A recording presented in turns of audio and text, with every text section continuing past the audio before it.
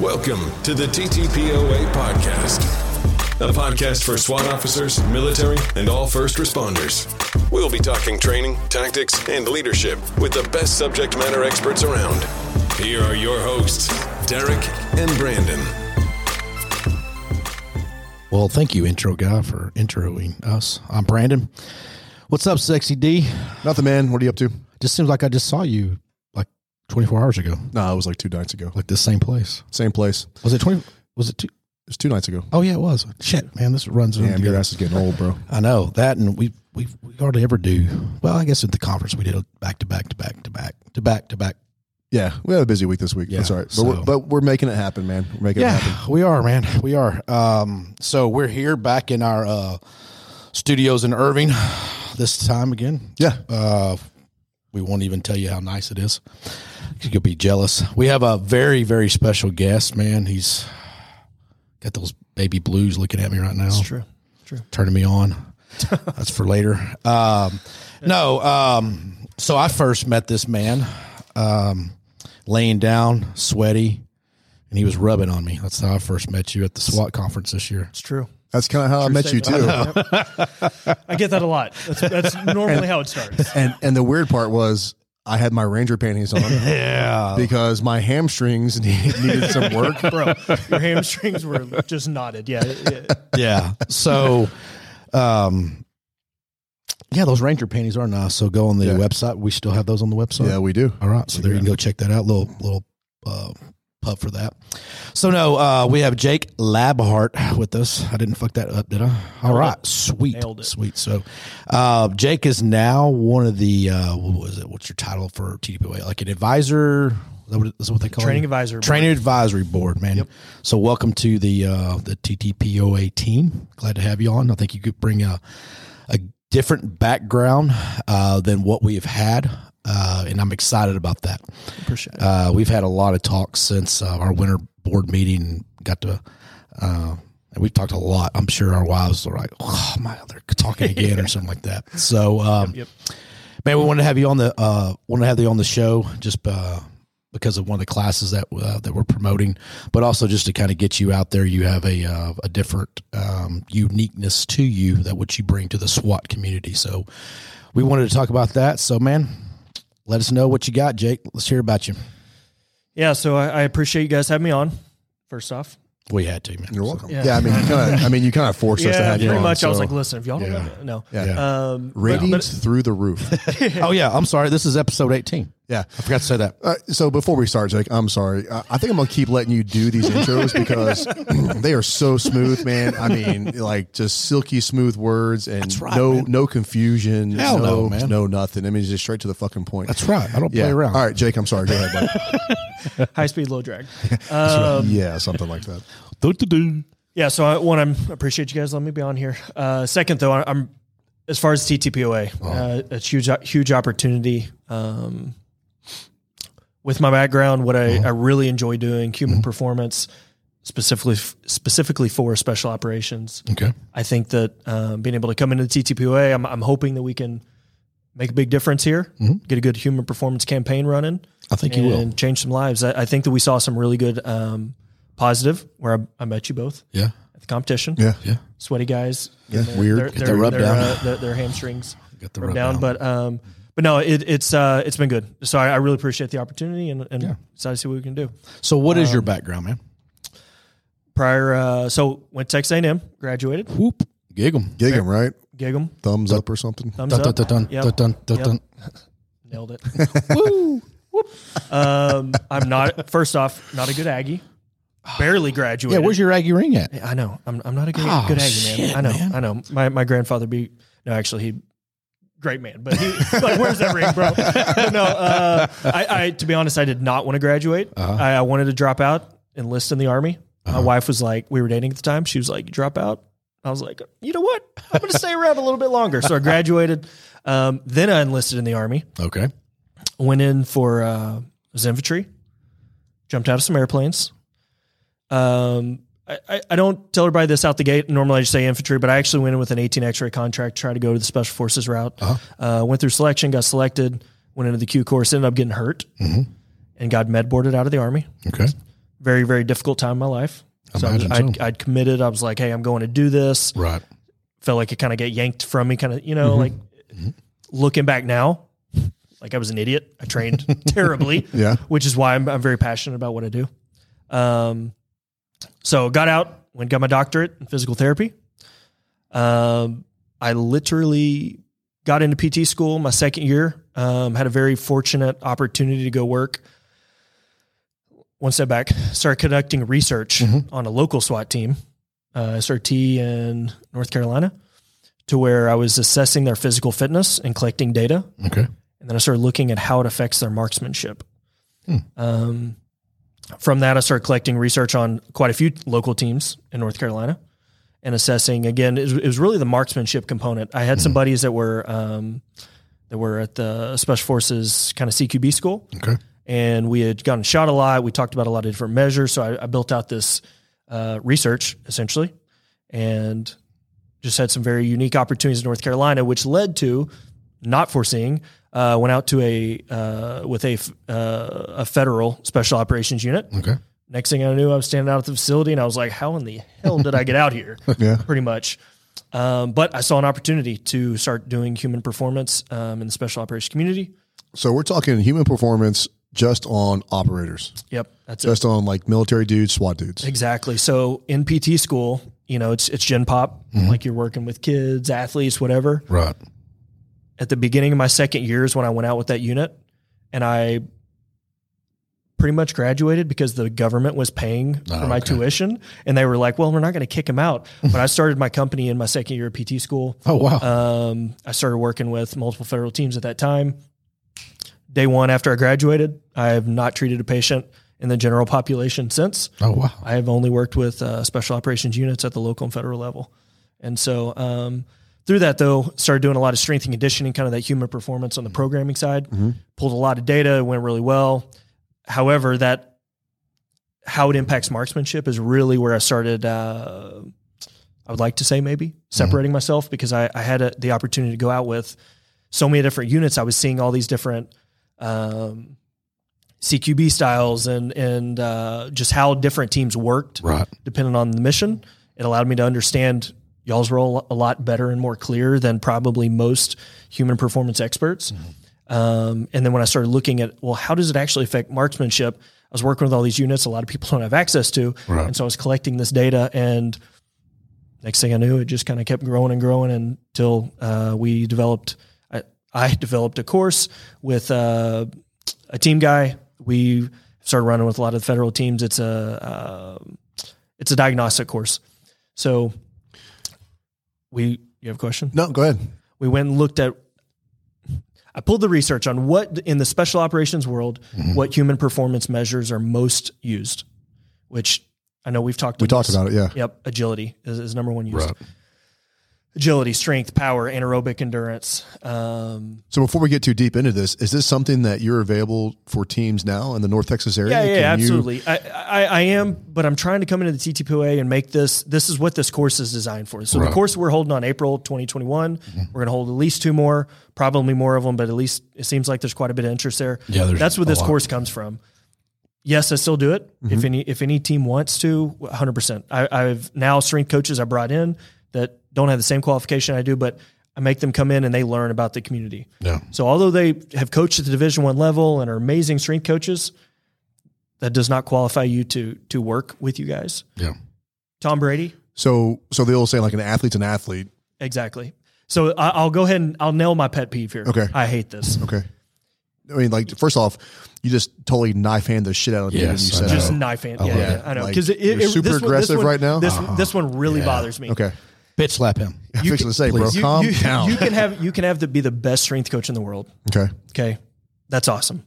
And if you're with a professional football team or whoever it is, if you do not understand the special operations community, what you guys do to the very detailed level, all you can do is there's two things. GPP, generalized physical preparedness, SPP, specialized physical preparedness. Okay. General, any strength coach can do that. Right. CrossFit can do it. If you want to go run marathons, if you just want to lift, whatever, general, rock on. You any coach can come in and do that with. I could go do it with the Dallas Cowboys. Right. The Dallas Cowboys coach could come here and they could do it with you guys. But for the specialized, that's where you separate yourself. If you do not understand what you guys do inside of a house, vehicle takedown, sniper operations, whatever it is, right, you cannot be the strength coach or the human performance expert to the level that you guys need it. Y'all's job is not a game. It's life or death for not only yourself, but the person on the opposite end, whether it's a suspect, victim, whoever. And so I'm very passionate about that. I don't like the tactical athlete because that is a very generalized concept. Mm-hmm. Special operations, I know that everybody likes to have their big head, but or special, right? Yeah. Like it is different. And so I that term really bothers me because I've seen a lot of coaches come in and be like, oh, well, I coached at Division I level in football. I do not care. No. If you have treated professional athlete as a PT or as a nutritionist, like, again, I do not care. If you do not understand this world of special operations, primarily law enforcement, and that's another one, even military versus law enforcement. Right. My background was in PT school. I went over to USASOC and worked with Green Berets, Rangers, and there were some other units there. They are different than you guys. Yeah. They go on longer movements. So like their training is different. They don't roll up in a Bearcat. Yeah. Like it is different. Yeah. And so if you don't understand those intricacies as a human performance expert, you are not going to be effective. Yeah. No, what I liked about you and the conversations is we were talking, and I think I was on the phone, but I'm pretty sure your eyes lit up and you got really excited because your voice got, loud and excited. Possibly. But when I said, hey, if you want to bring the people that you're bringing on to our SWAT school so they could be a part of that, you're like, oh my gosh, hell yeah, because I want them to know what y'all are doing. I want them to feel that. I want them to understand that. And I think that's a really great thing that you're doing to have the buy-in from your trainers to also understand a little bit of what we're doing. And I think that's important. Yeah. Because one of my favorite sayings is you don't know what you don't know. And I think that's educating the people to serve us better is a huge attribute that you have. And I appreciate that. Yeah. Well, I'm glad to hear that because I think that's something, again, I'm obviously very passionate about. The coaches that I've worked with in the past that have worked with different teams, whether it be a PT, strength coach, they have their doctorate, they have their master's, they're obviously educated. Yeah. And they should be. And here's something that I also, we can get to later, but that I am passionate about as well. If we were going to teach points of domination, like I know what that is. Right. But that's not what I hold my doctorate in. Yeah. You two should teach points of domination. However, I probably can teach a pretty good strength, speed progression, eccentric, whatever, right? Like that is where my education is. So I appreciate that education's there for my coaches, but all of them go see a training.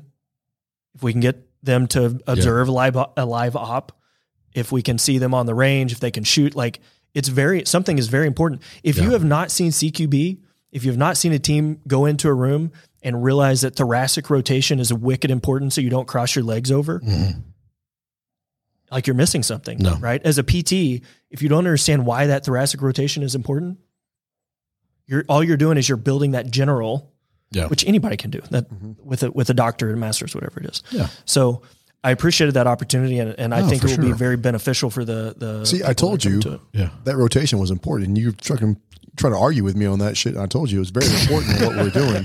You were talking about other things you were rotating, dude, not SWAT stuff. No, thoracic rotation is exactly what I was talking to you about. Oh, I thought you were never heard of that. See, you had something on your phone that you were hiding from me when you were talking about that. That's weird.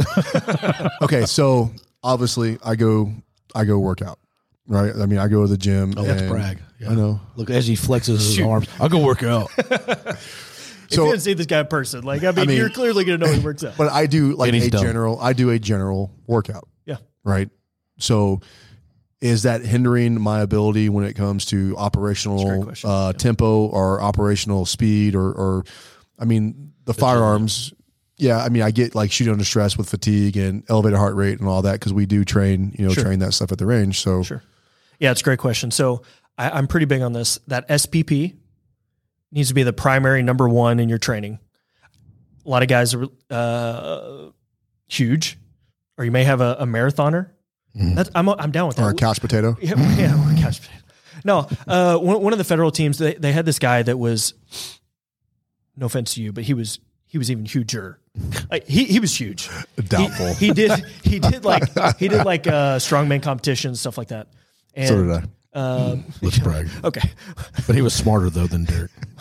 He was huge. Let's just put it that way. He was a big dude that I was like, holy crap. For a federal team like that, watching him, like he moved well, but what I appreciated about him is when we trained that team, he took it super, super serious. He said, this is my number one job, is being an operator. How do I become a better operator? Mm-hmm. And then secondary, he did a strongman stuff and all these different things, and he asked for programming for it. That's, in my opinion, you all as professionals. Can those two correlate together? Can you work those two? And there are. Listen, let's just say here's object A here. That's the perfect operator in the world, whatever that is, right? Now, we don't have that, or otherwise every single person, we just be like, do this exact. However, there's good research out there of showing, again, like agility, power, speed. This is kind of the example. I give a story. I say, team enters the room. Big dude goes down, takes a round, bam, hits ground. Number 2 guy, we'll say number 3 guy since we're on the same side, right? Number 3 guy is your marathoner. Got great aerobic endurance, but he can't drag him out of the room. Now you have a massive problem. Whose fault is it? Fat boys. It's the skinny guy for not being a fucking lifter. No, absolutely. No, the correct answer, the kind of I bait Both. people. Yeah. Hang on. There's more to the story. The answer I bait to people is it's the endurance guy, right? He wasn't strong enough to drag his buddy out. Yeah. The second part of the story, though, they had to run across a big parking lot. They had to run upstairs. The big dude enters the room, sees threat, but he's just gassed. Bang, squeezes around over threat's head. Then he takes a round. Yeah. So it's both people's fault, right? Like you need parts of both. Yeah. So anytime that you are ever too far one way or the other, I caution guys of the answer's here, right? Everything within moderation to an extent. Yeah. We're all built. So caveat, we're all built differently. We all have our strengths, our weaknesses, et cetera, et cetera. Your general program, obviously I don't know what it is, but could you be great at your job? Could you feel better? Could there be things I could sharpshoot and say, I think I could probably make you better? I would say yes. However, it doesn't mean that yours is bad either. Yeah, right? yeah. So I think it's just not specific to what we're doing weekly. Right. So this I use Tom Brady as an example a lot. Tom Brady, like him, love him, hate him, like I don't care. But he is one of the greatest, if not the greatest quarterback of all time. Yeah. He did not go generally train in the gym on his own. I don't know how much he spent, but I bet he spent a lot of money to bring in a strength coach that made him the best quarterback of all time. He had no other, that was his sole purpose, was to be the best quarterback. That strength coach, I would assume, probably understood a little bit about quarterbacking. Yeah. The mechanics of throwing. The mechanics of throwing, like all of it. Yeah. Right? That's where, let's just say your general program, although good, you're obviously in very good shape. You've been on the team for Don't look at me. been on the team for however long, right? Like if it's not broke, don't fix it. But could it be better? Mm-hmm. We're constantly looking of how can we be better in tactics, whatever it is, right? Well, why are we not doing? But we're never better in ourselves. Truly better in ourselves, right? And how are we? Because at the end of the day, and this is another one I talk about a lot. We look a lot at like the asset or liability, right? Yeah. In the tactical world, that liability can happen that fast. Mm-hmm. And I think a lot of guys, girls in this community that if it's not broke, don't fix it. Like I feel mostly good. Like I'm beat up, but then all of a sudden you're on that op and that back goes bam. Yeah. You are now a liability. So I would say probably 100% of the SWAT guys are general, right? When it comes to working out, because I don't know a whole lot of guys that do specific stuff. Now I will say when I was a breacher, I would throw a slam ball against the wall to work that motion, because that's the motion that, that I would be performing. But what are some things that like the guy like me, a general fitness guy, what are some things that I could do specifically for operators on SWAT team? Sure. So, I mean, that's a perfect example, honestly. If you're a breacher, like slam ball into the wall, a lot of the SPP stuff comes over to the range. So a lot of the range work and how we're training on the range, which is again, is where I really started finding my skill set of going in and looking at how does agility look on the range? How do you apply it? Sprinting from a barricade to a barricade. But then once you get there, how does your body look? Or do you understand how to really stop, like decelerate, stop, where you're in a powerful, ready position to respond to threat, change positions, whatever it is. That's really where the SPP comes in. And again, if you have not had, as a human performance expert, if expert, I don't know why that word came out, but subject matter expert is normally what I use, human performance specialist. I mean, I'm agreeing with you. Yeah. But no, if you have not had that experience on the range of understanding what that takes of, again, the movement in the house, the how to sprint to different positions, of how to hold a weapon, firearm, how to recoil management, you just can't do that. There's no fake it till you make it. Yeah. Right? Like if you do not know anything about that space specifically, especially once you start introducing firearms, threats, response to threats, all those different types of things, you just can't do it.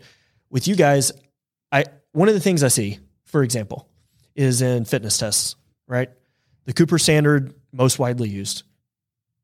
I would say a lot of people do not like it. The reason that the Cooper standard is used, they went and got it validated. So if you run the mile and a half better than I do, we can say, because they did the research on it, that your VO2 max is better than mine. Your aerobic endurance. Okay. It's not though. It probably is. No, you can't run those any. Oh, that's true. I do remember the O course at the competition. You were like, I didn't even run it. That's true. I've never seen That's why I remember. Look at me.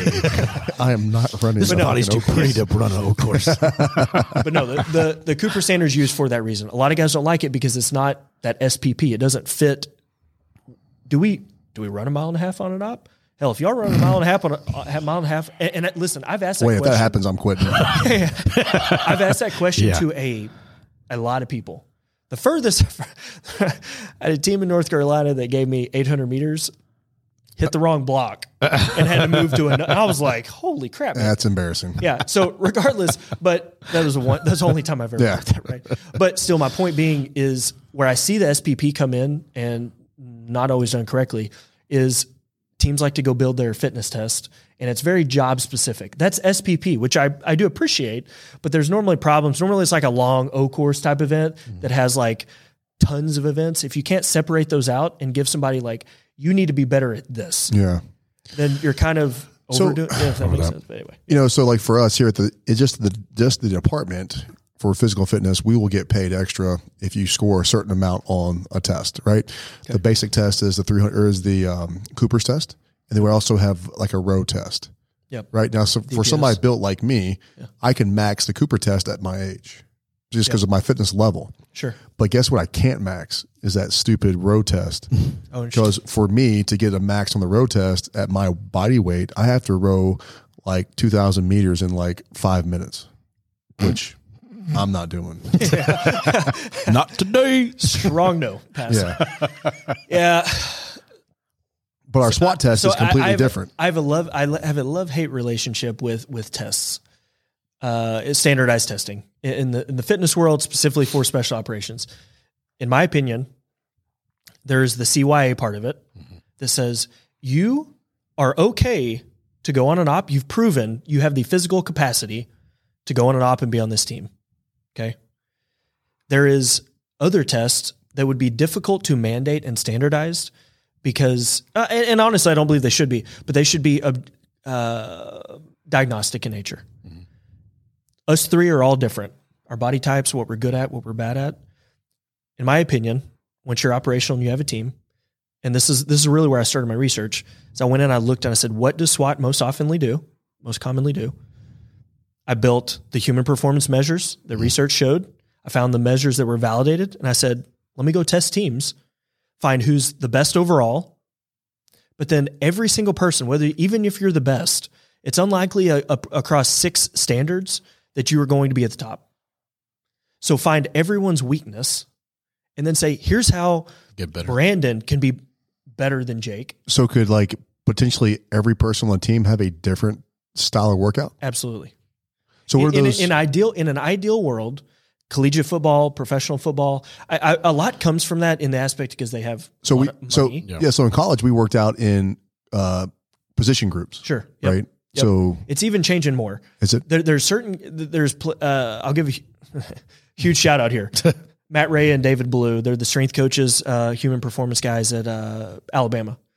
They were at IMG Academy down in Florida. Yep. They went up to Indiana, then went to Bama. I love what they're doing. They are taking that specialized approach. They're breaking it down, not only skilled and linemen, whatever they skilled bigs. Anyway, they're not even breaking it up not even breaking position. They're going like hamstring, quad dominant. In the neuromuscular facilitation, like they go and look at the data and say, how is this athlete responding? Oh, so it's broken up in like weaknesses and strengths. But that's how it should be. Wow. And again, in a perfect world, now they're being paid good chunk of change. They have a lot of resources at Bama, right? A little. So I've heard other human performance people out there that say, oh, well, this would be the perfect thing. Y'all need to, if y'all spent 30 minutes a day and we all gave you something and you something, and this is,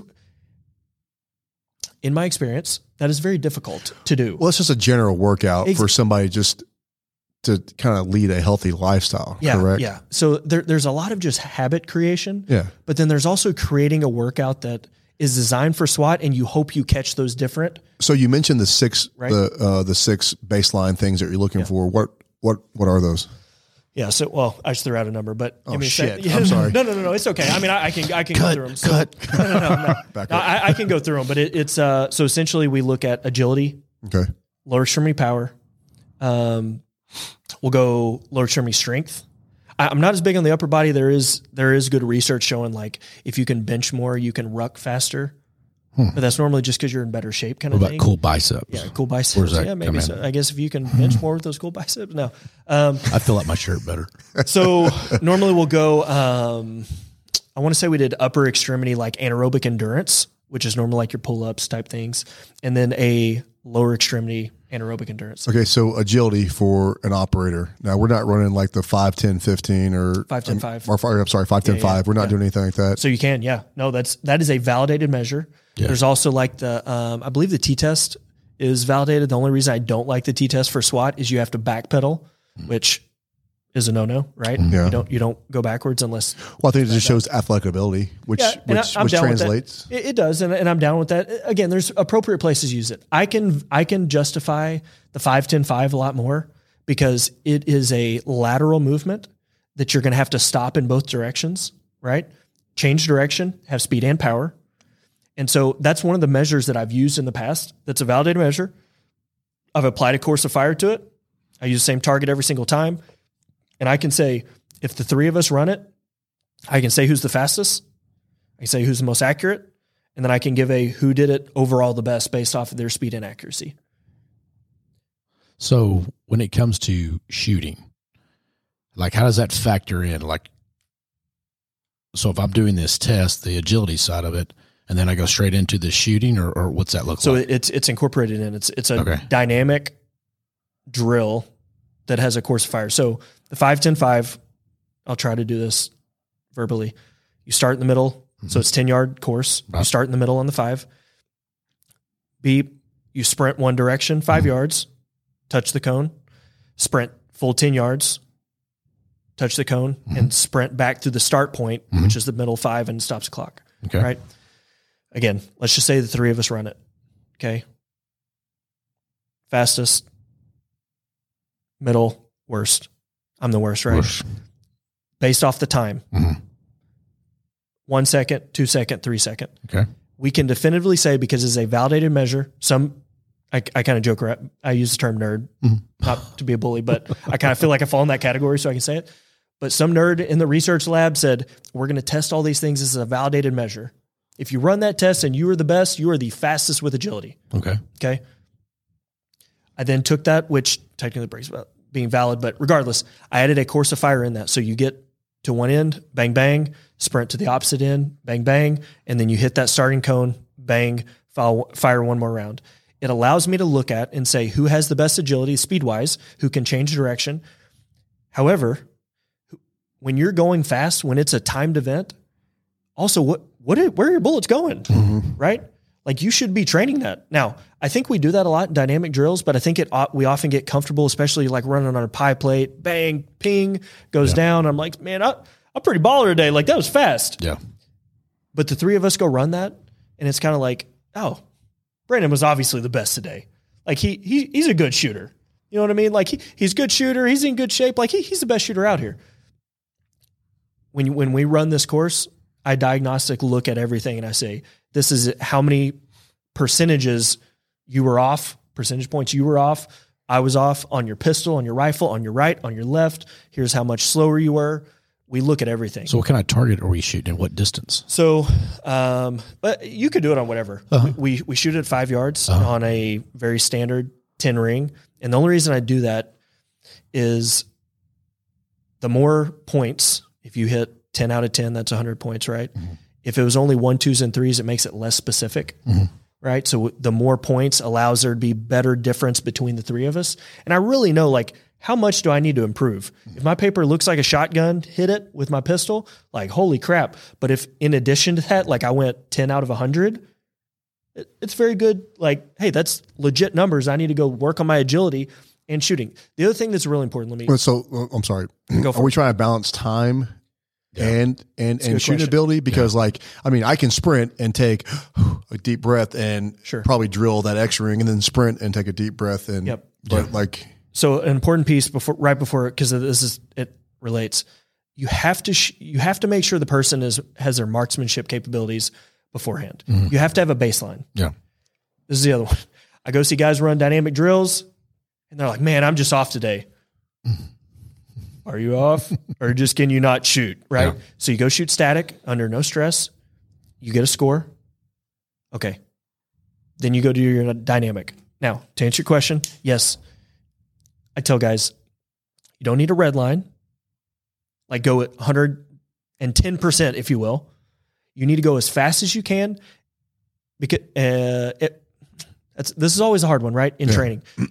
Imagine you're in combat or imagine you're in a scenario, right? You don't need a red line, but you need to be going that 90%.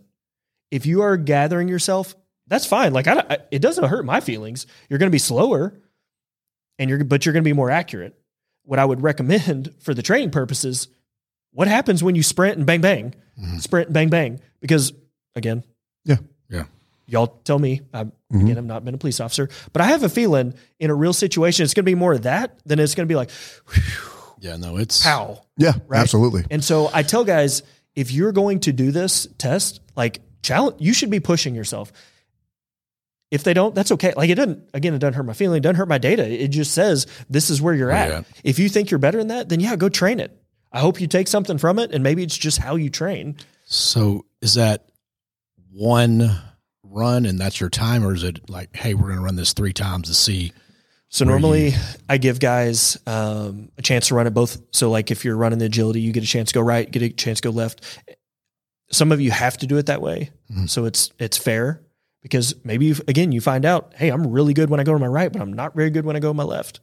So yes, that's one. And then the second one is, and you'll see it at the course, we drill it first. So I want to teach you how do you stop and change direction? Yeah. I'm giving away one of my little nuggets here, but commonly what I'll do is I'll say, hey, we'll run a drill and I'll say, I want you to sprint to that barrel as fast as you possibly can. If you hit the target, it's okay, but more speed. Without fail, my demo person will either run straight through those barrels or they'll hit the barricade and just like fall out. Like they can't stop themselves. Yeah. Right. We then say, okay, which both of you are nodding. Right. Like that's not good, right? Like that's not what you want to be. If that was your cover, you are now effed. You've either fallen out, you're no longer behind cover, or if you just run into the wall, that's not a good position. What if there's somebody on the other side of that wall? Yeah. You're not ready to fight. Like you just smash into the wall. So there's a teaching component there that we try to teach that part of it. Then go run the test. And I don't care how many times you run it. I try to, for time purposes, it depends on how big the class is. With federal teams, they're normally smaller, so we do a very specific collection of data. Yeah. And then we come in and teach on the back end. For bigger classes, it's going to be more getting those reps. And then I hope people take it home to their range, get their team and say, hey, let's run this drill and how can we get better? Yeah, because it's the same thing if you're transitioning on targets and you have to go to like 3 targets and one of those targets is a distance away, you kind of bleed the brakes. You have a speed that you get over there and then it's like, hey, as I'm getting closer to that target, you got to slow down a sec, because if not, you're going to shoot way off the target to the right if you're going to the right. So you even in that, there's that. I go fast, and then at some point I have to kind of tap the brakes to slow it down, to stop, because you can't stop going as fast as you run. You have to. And I use this example of the red dot site, right? Mm-hmm. A lot of teams, a lot of dudes are moving to the red dot site. Quicker acquisition, it's more accurate. The thing that I use from the human performance side, though, the red dot site's amazing because it allows you to take in more information. Yeah. Right. And I understand it's more front side focused on your irons, but let's just say the equal height, equal light, your brain has to process all that. The red dot's just like, it's on there, kapowie. These human performance things that we're teaching, it's the exact same concept. If you understand how to move, you understand how to stop, you understand how to get to barricade and be in the why of the position. Yeah. Your body has more ability, once you've learned it anyway and you've practiced it, to take in more information and to respond to the ever-changing environment of the tactical. Yeah. I think, and I know you hate this word, but I do hear a lot of these trainers, and they come in and they talk about shooting. They're like, it's an athletic event. I mean, it's athletic movements that we're doing out there when you're shooting or when you're doing CQB. It is athletic. You were talking to me when we were having a conversation. You're like, man, I really want to pick Matt Pranka's brain, because that's a lot of his shooting is that practical side of it, of running different drills, but actually physically running as hard as you can. There's the cone, slow down enough to stop, shoot, and then you're back sprinting. And he does several drills like that are really fun, and it gets you going, because you look at these encounters that police officers are having. There is movement on both parties. The suspect, what we were doing. I mean, the one just in Houston not too long ago. That guy is running. Yeah. All those guys are running. On the passenger side, he's getting out of that damn car and getting to the right to flank him and to get out of this automatic fire from this guy's pistol. And he's running to get over there. There's no, hey, let me go heel to toe and all this bullshit. I mean, it's getting your ass over there to get out of fucking bullets way. Yeah. So, and you hit on a good point. Let me clarify. They are athletic movements. Yeah. Like, I was down with that. It's good. Yeah. The thing that pisses me off is when someone that comes in that does not understand the law enforcement special operations side, and you just think like, oh, they're just athletes. Yeah. Like I coach football. Like I'm a good strength coach at football. There's some massive differences, even in the programming for like a general program, like we were talking. Every day's game day for you guys. Yeah. Right. From a strength and conditioning side, it's very difficult to program for. Y'all don't have an off season where I can, get you conditioned and then right as the season starts, you're at your peak. Yeah. Like that's not how y'all work.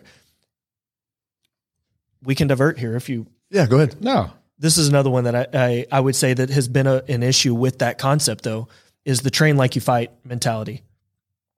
I think that in the tactical world in general, it has been good. It's been good for the community to better assess training on, like I said, CQB and all these different things. The train like you fight part, guys go to the range, like you said, you'll do dynamic drills. You work on things that are applicable to if you had to go on an op, right? The area that has been damaging is human performance. I think a lot of people go in and say, well, when we fight, like I'm redline and I'm going to, it's me versus them. Our lives are on line, right? Yeah. The problem with that is, again, I'm going to use Tom Brady, right? He doesn't lift in his shoulder pads and have Ndamukong Suh come and tackle him while he's bench pressing, right? Like that would be trained like you fight in his world. Right. However, we in the tactical community, right, We lift in our plate carriers. We, and so I'm kind of joking on the pull up, like do our pull ups and plate carriers. You run in. We run in our plate carriers. It's because it's all over Instagram. Right. Yeah. And so my thing is the train like you fight mentality, although I understand the concept, there's a time to train and there is a time to train like you fight. And training, the whole point of it though, is to prepare you for the fight. Yeah. So, well, I think the problem is too, some of these guys see that train like you fight, like they have no fitness baseline. Like, so they're trying to get in shape by training like they fight. And I think they're doing a lot more damage to themselves than they are growing or getting in some type of physical condition. There's no personal, that's not your opinion. That is a fact. Here's the thing, law enforcement. Whoa, am I a doctor now? You're a doctor now. Doctor of dumbness. Blessed. You are now a doctor. I'm sure you'll know it, but police officers have higher blood pressure, higher heart rate. Y'all get less sleep, carry way more stress. Like those are facts. I use the glass full kind of concept here, right? Let's say that again, Tom Brady, he has someone make his food. He has 10 hours of sleep, whatever it is. He goes into the gym. He's got his wife. Mm-hmm. Like he goes into the gym, his glass is at 100%. Yeah. He has energy to focus that day in the gym. Like he could spend an hour. Yeah. You guys, I know it's been a rough week. How many, you got up at 3 this morning? Yeah. I don't know how many hours you got, but not enough. You got up at 4. I doubt either one of you got 8 hours of sleep. If you did, probably not all this week. Yeah. Y'all are going into the gym and you're starting at 80% of that glass. Right. And that train like you fight mentality, it is damaging because I would say it's, I don't want to say never, I'm not a never and always guy, but it's very unlikely that too many officers are going in and be like, you know what? I'm in the gym. I am at 100% today. Primarily because the tactical world is very, very, very, very bad about the recovery piece. Mm-hmm. I will speak for myself. I saw it as like a weakness or like it's not that important. I didn't warm up. I didn't do a cool down. Like I didn't, like in the tactical, when I was in the military and I told you I got hurt, I was a stud physically, but I trained like an idiot, which led to getting hurt significantly. Right. And the recovery piece, y'all are already behind the curve. If you're not doing a good job of that or not doing it at all, you said your personal opinion, but I'm telling you right now, that constant capacity training or HIT training, train like you fight training, that is 100% damaging because commonly one of the big pieces that I see missed is the recovery side. Like you can't train for that red line all the time and say, my body. So recovery, like active rest, eating right. Yeah, 100%. Like staying hydrated, stretching. A ton of things. Exactly. One of the big words I hear commonly is like, our body adapts to the stress we put on it. Yeah, it does. But it doesn't mean it's always going up. Like it can go down too. Like it responds to that negative stress and it just, and I think a lot of people miss that, but yes. Well, I think what you were saying, just to kind of add to that, using the athlete analogy of, well, I trained, Alabama's quarterback for the last, in strength and conditioning. Not that those guys can't, but to understand, no football team has been called at 3 a.m. and go, hey, Ohio State's here to play us. Let's get it on. Right. That fucking doesn't happen. If it has, then I've never seen that. Yeah. But that's what happens with us. As we're having this conversation here, I'm getting a text from my lieutenant like, hey, potential warrant tonight around 9:00. I'm thinking, well, shit, that's fun, but fuck, I'm tired. My body hurts. I didn't get to warm up. I didn't get to study the film of the team we're playing. I won't have the ability to have a masseuse and all the other stuff that is afforded to those guys, and great for them. But that's just part of what we live. I mean, we know that, hey, I'm going to go to bed tonight and I might get a call, or we've been out on a call and I might get home and get an hour or 2 hours sleep and get called back for whatever reason. Yeah. Does it happen all the time? No. Does some teams? Yeah, it can happen. I mean, depends on what's going on. But even if it doesn't, though, even the fact of knowing it's there, it affects you. Like your brain doesn't just like boom shut off. Yeah. Now some people are better about it than others. I'm sure. I'll let y'all speak on that. But it is going to affect the recovery piece. The other piece to that, though, yes, a warm up. It is amazing. That's one of probably the most influential. Okay, so what's the best warm up? So the best, but a dynamic warm up is by far the best thing you can do prior to exercise for injury prevention, performing at a higher level during that workout. So if you're going to go run mileage, if you do a good dynamic warm up, you will be able to run that mileage better than if you just walked out the door and like, bam, started running. So what's that look like? So dynamic warm up. Because we just talked about dynamic entry, and that was very controversial. So I hope this is not as controversial. Very, very different. Very different. Hope NTOA didn't ban the dynamic warm up. At the competition, I try to keep it simple. Sorry. No, I thought it was a good joke, man. Come on now. Come on. Too early? No. So I normally try to keep it simple, like groups of threes. It needs to be progressive of your heart rate increasing, blood flow. The whole point of the warm up is to get the muscles moving, the blood pumping from your heart to those muscles to be more effective. Excuse me. Which just by those muscles warming up are going to make it so there's a less chance of an injury, right? So I normally keep it in kind of groups of threes. I tell people do like little half jacks. Okay. Super simple. Half jack to a squat. And then, so literally all you're doing is moving. 10, and then do like, I call them little hip hoppers, but kind of where you're just like kind of bouncing on your toes and you're just getting that thoracic and hip rotation. So your chest stays forward and your hips are rotating. Okay. Just getting the blood moving. Super simple, right? From there, normally what I personally do, I do A skips. So kind of like high knee skips, right? I normally will do a lunge in there and then I'll normally do a side shuffle. So that's for a runner? Nope. It's for everybody? It's for everybody. Okay. So me personally, I might be offended depending on your answer here, but I hate running. I don't feel like I look like a runner, but maybe I've slimmed up and now I'm a runner. I'm not that I'm huge. Okay. Well, hey, I'm asking the wrong person. First off, looking at me, do you think I'm a fucking runner? He's a power walker. But no. I will walk the shit out of that mile. But no. So for regardless, just this is a very basic warm-up, dynamic warm-up that I give guys and I say, hey, I just want you to warm up.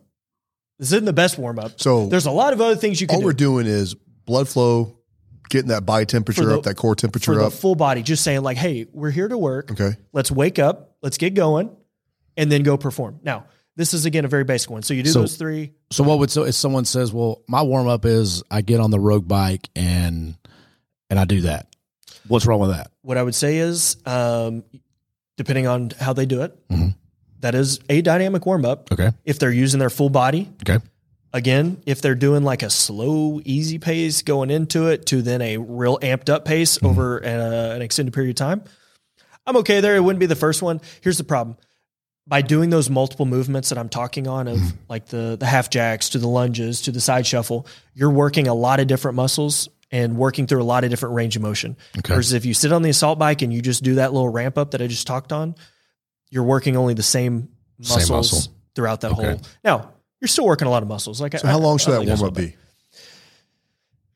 I mean, I guess it's independent on you. Yeah. So, and again, this is a very basic, man. I commonly when I teach teams, I'm like, just do it.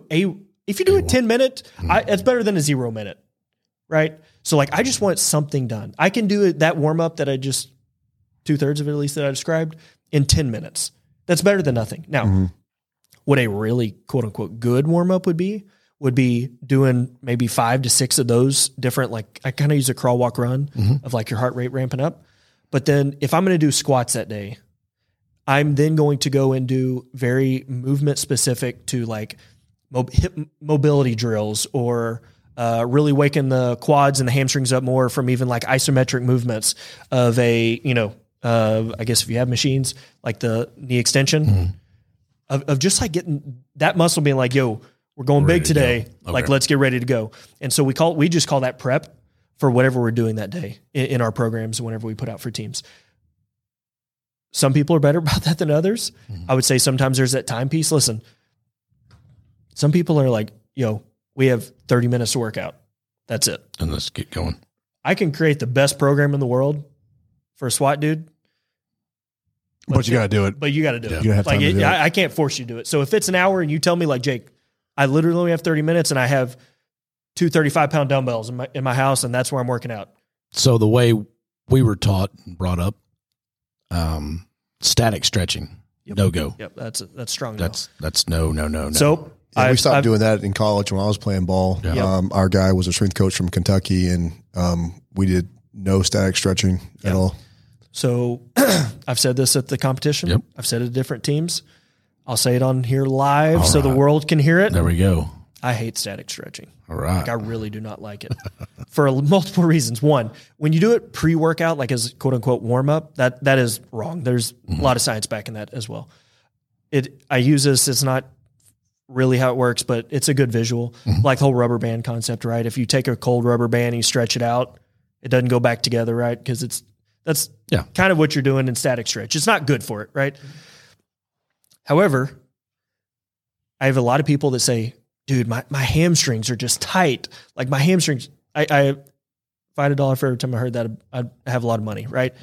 However, if you are willing to spend a significant amount of time, 30-second bouts for at least 2 minutes of your day, probably every day, you can, in fact, eventually probably lengthen that hamstring. And yeah, you might have better hamstring length. But most people don't do that. Right. Most people are like, I've been over touch, I've stretched my hamstrings. All right. That was a good stretch. You literally did nothing. You just wasted time. You wasted brain space even doing it.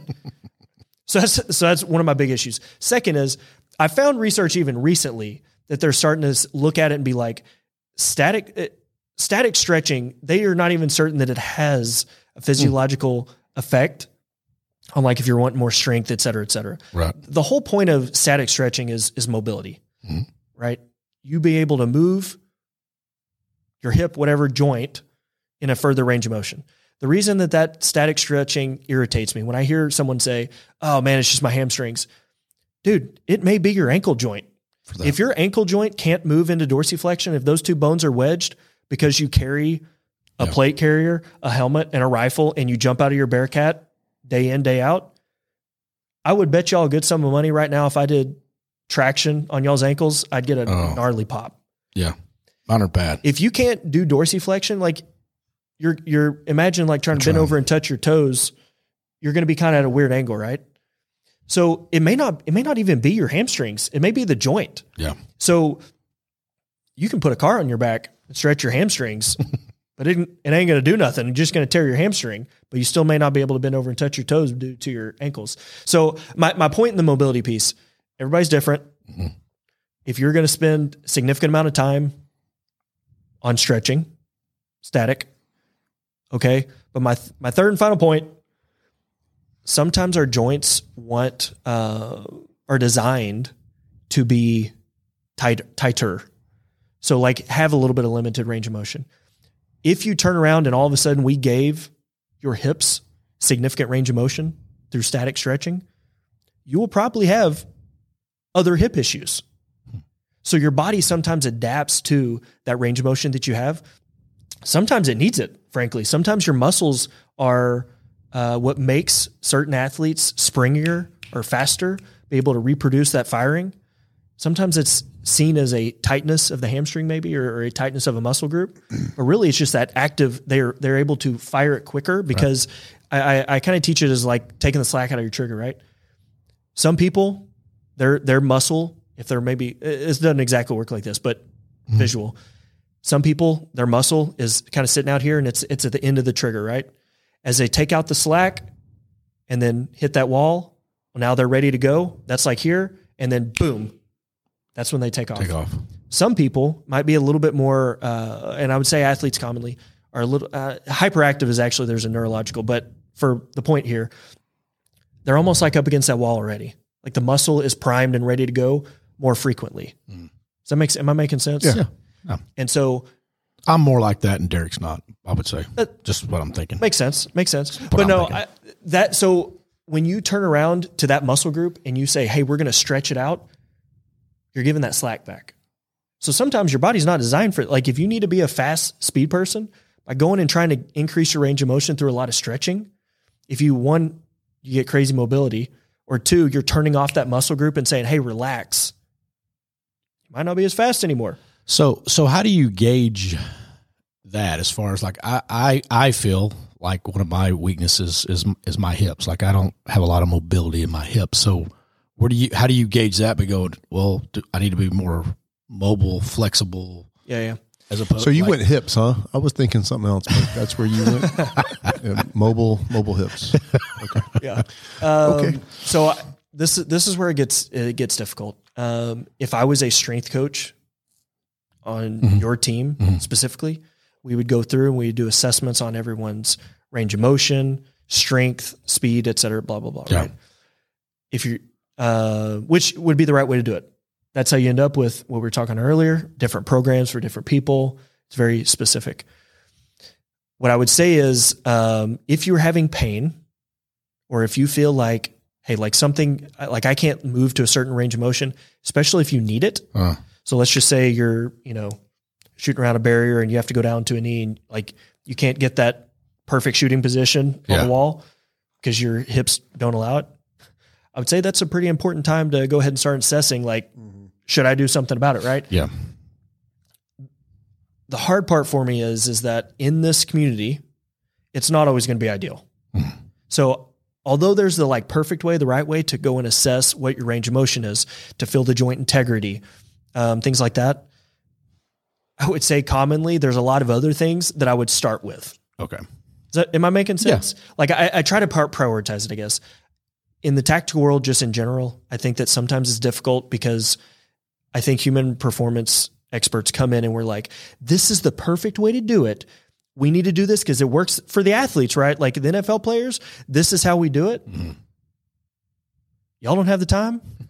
Y'all don't have the funding or the budget. Like so it's kind of like putting on your cleanest dirty shirt to an extent. Like how do we be effective? I like that. How do we be effective in how do we make you better physically performing at your job? If I can get you to where I feel like we're in a good spot without pain or whatever it is, I'll come back and look at your hips and be like, all right, here's where the range of motion issue, you know what I mean? Right. But if you can do your job, I can get you free of pain and you're performing at a higher level, I'll sleep at night and then we can go backwards from there. Does that make sense? And I think that's one of the approaches that I saw early on in my career is I tried to go in and be like, all right, we did these assessments of like, So you said agility is the number one thing that keeps coming up when you talk about operators. Yep. What's something that our listeners can do to work on their agility besides doing the 5-10-5 just over and over again? Yeah. So, and again, I think, one, I would recommend this course that we're talking on. We'll have 3 of them at a minimum, hopefully more. But, one of the big things that's really important in change of direction or agility, right, is speed and power. So you need the strength to be able to stop and plant on that outside leg, but you need the power to push off that leg and then change direction to be effective. And then once you're running, obviously you need the speed, right? So that's why agility is the most used, is because it really takes in all those different measures inside of it. And then you think of like in a house, right? Yeah. There's literally agility. CQB is literally changing direction as you move room to room, et cetera. Whether you're and then, sprinting to cover it, I'm up, they see me down. Like all the concepts, literally I can, for the majority of the time, throw agility in there. If you want to get better at agility, though, specifically, one, you have to train those subsets. For example, I think we've talked on this. Sprinting or speed work. I'll go ahead and put you on the spot here, if you don't mind. Let's do it. Do you do specific speed work? Only on range days. Okay. What does that look like? Usually when we're getting punished, we're having to... Punished. Because you were dicking around? Well, no. So specifically on speed work, no, not like I did, like, say in college. That's what I was about to ask. Right? No, because again, I'm fucking old now. I'm fat, so I don't do it that much.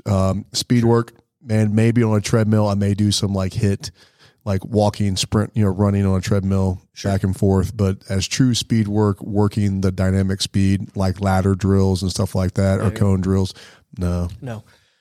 And so that, I would say it's common, is exact there. Some people I would say don't even have that much of a rhythm. Mm-hmm. It's more so like commonly what I see when we talk about running in the special operations community, it's more of like distance running or 300 meters where it's like, I'm going to throw up. The purpose there is capacity, throwing up essentially, right?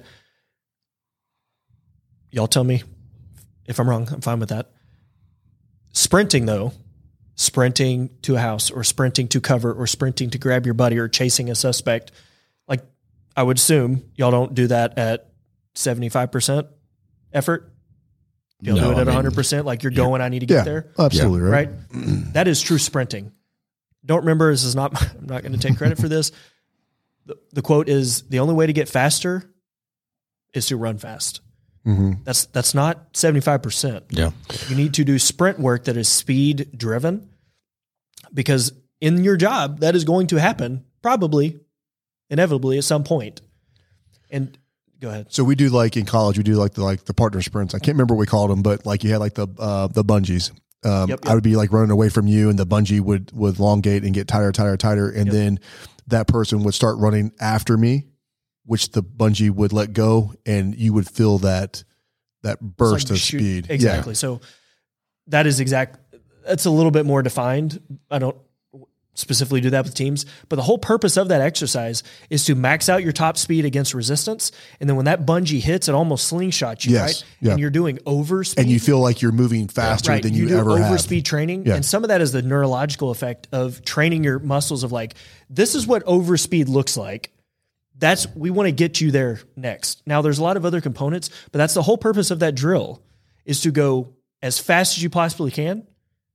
And then a little bit extra because of the tools that are being used. Yeah.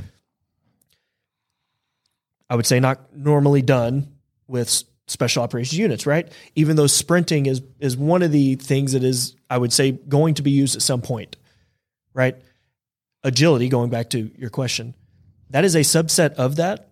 And so if you are not doing that, then I would recommend the speed training, because it will impact your agility. In addition to the other mechanics of learning how to, I know this sounds very simple, but stop. Understanding that when you're going full speed, and I know that I need to stop before I hit that door over there, that I can lower my hips. Like deceleration, foot placement. Yep, exactly. Yeah. Lower my hips, lower my center of gravity. I am chopping my feet. I'm getting my eyes up to where, like, I've already looked at where I need to stop, but now I'm getting my eyes up and trying to assess. But my body is slowing down, but I'm in control. Yeah. If you don't have the strength, eccentric loading, so like the muscle being able to take on almost like a negative, if your quads can't handle that eccentric load, you won't be able to be in control. So my point to answer... Sprinting like 15 yards, decelerating, sprinting another 15 yards, decelerating. So that is a good drill. So one of the drills that I run at this course, we just do a 10-yard sprint and stop and shoot. Okay. Not a difficult drill. However, without fail, I'm telling you, most people, they cannot stop. They will either, when I say like stop, especially if I do a verbal, they are not able to stop within about 2 yards, I would say. That's like 2 yards. You just went too far, right? That drill though is really important because, again, you're sprinting somewhere, boom, threat all of a sudden is there. You need to be able to stop under control, get your weapon out, and bang rounds on target effectively. The difference, though, that I see is something I think is important, but also a little bit of side note here. We have conversations about like the competitive shooters. Matt Pronka, I would be very curious, but I have a feeling I've heard him actually talk on this, is if you see the threat already out there, like, or maybe not threat, the target in a competition, they are really, really, competition shooters are really good at this, of like they're sprinting and they're already slowing their bodies, but weapons presenting out. And by the time they're stopped, that round is already gone. Law enforcement or just any tactical setting, that may not always be the case. Yeah. You'd already know the threat's out there, right? Like it may just pop up. That's where that just 10-yard sprint, one, I force the operator normally to like, you have to go. You don't quite hit top end speed in 10 yards, but you should be at a good speed, but then you should be able to stop immediately. Is some of this like just natural athletic ability as well? I mean, like you're kind of laughing, right? But look at the guys that show up at the competition. Yeah. For the most part, the guys that go to the competition are probably some of the most athletic dudes on that team. Sure. Right. Sure. And then if you look at the whole team as a whole, there's probably a majority of those dudes that not athletic at all. We've had guys on our team that have like, how are you walking and chewing gum and like in a straight line? They can't even catch a football or throw it. I'm like, you got fucking dishpans for hands. Like, how do you train that? Yeah. You know what I'm saying? And this is, you bring up a really good point that I come from a pretty big football family. I originally went to the Air Force Academy to play football, Division I level. My brother played at A&M and the Houston Texans.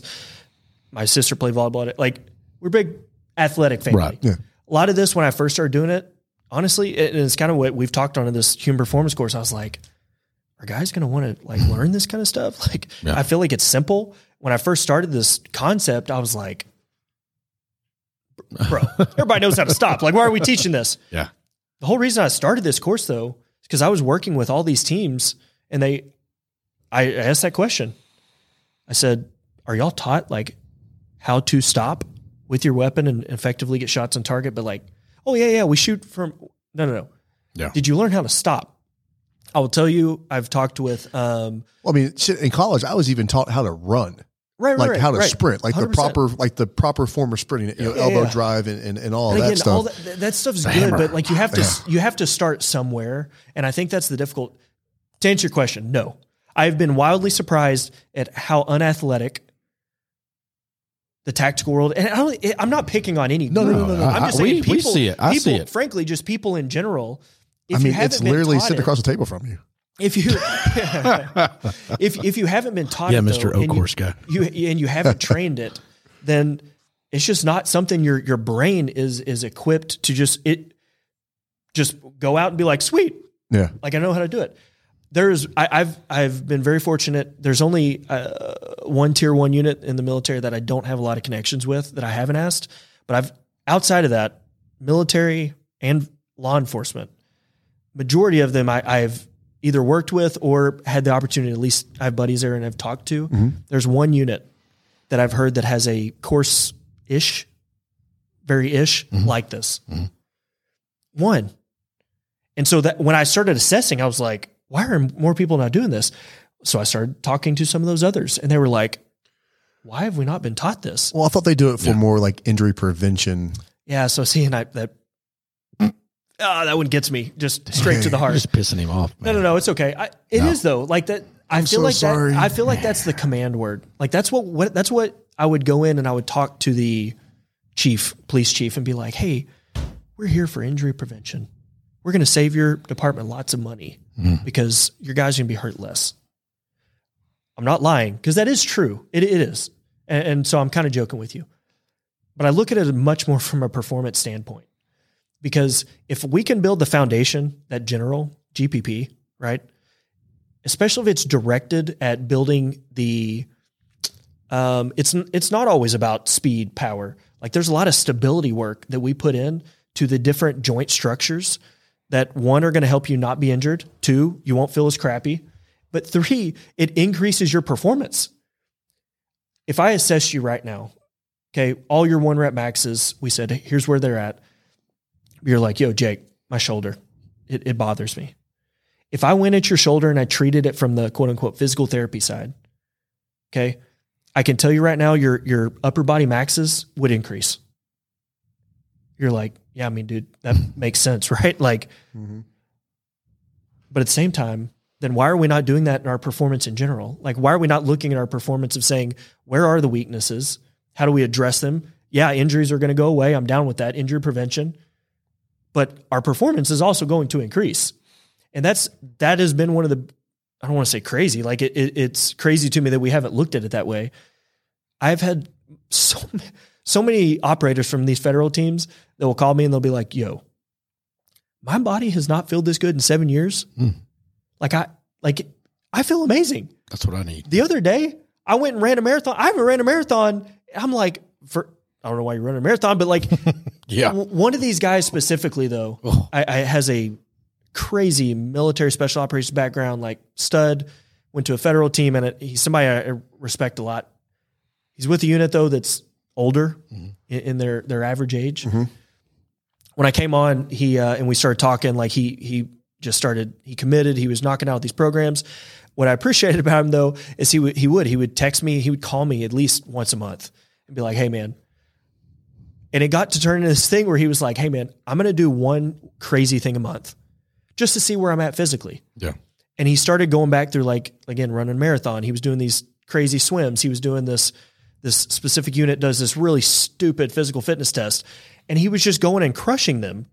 And he was like, yeah, what's up? Like, what's happening? Yeah. My body feels better. And again, it goes back to that point though. Yeah, the injury prevention's there, but it's going to increase your performance. I think why it pings me when you say injury prevention is because I think a lot of guys look at it and they're like, oh man, injury prevention. Like, I don't have time for that. Like, we're tough, right? The tactical community, like we're going to suck it up and just push through.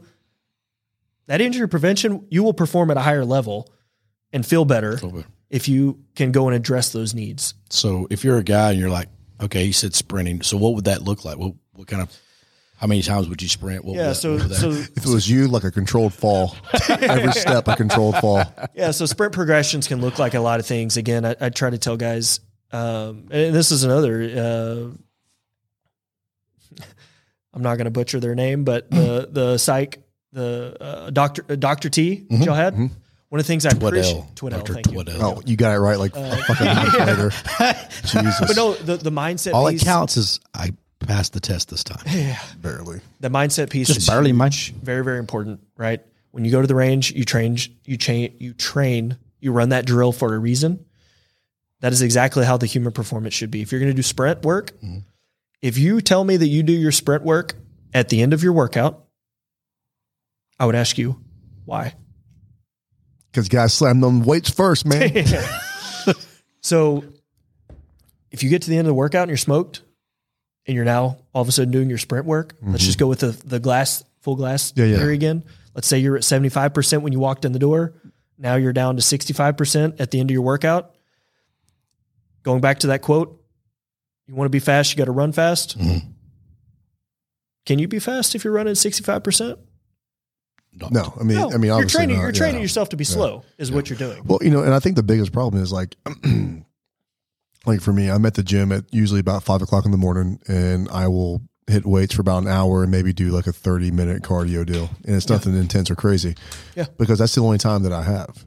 Sure. And I do it that early in the morning because that's the only time that I know that I can get it done without being bothered at work or whatever. So like, what do you suggest to dudes that are limited, right? I mean, because they have full-time jobs, they have a family, they have, extra duty at work or off duty or a podcast or fucking SWAT shit or whatever it is. Yeah.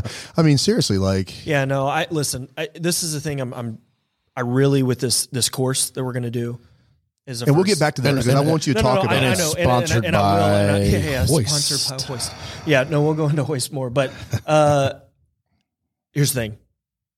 I do believe in bringing subject matter experts in. Just like I believe Matt Pronka, obviously with his resume, he is a subject matter expert in shooting. Yeah. In addition to his USPSA, or I think it was USPSA. Mm-hmm. Yeah. The dude's a good shooter. I would be like, hey, you know what? I want to learn from that guy. Yeah. He's a subject matter expert. I think it's very important to bring in subject matter experts into law enforcement special operations. Even though you all do not have the financial resources maybe that the Cowboys do. Listen, here's the thing. There's so many strength coaches out there, PTs, subject matter experts in human performance. They would love to work with special operations units. Frankly, most of the time, they just literally do not know what you all do. And they just don't even know how to. I crap you not. The very first unit I worked with. Is it like shit you not? Same thing? Okay.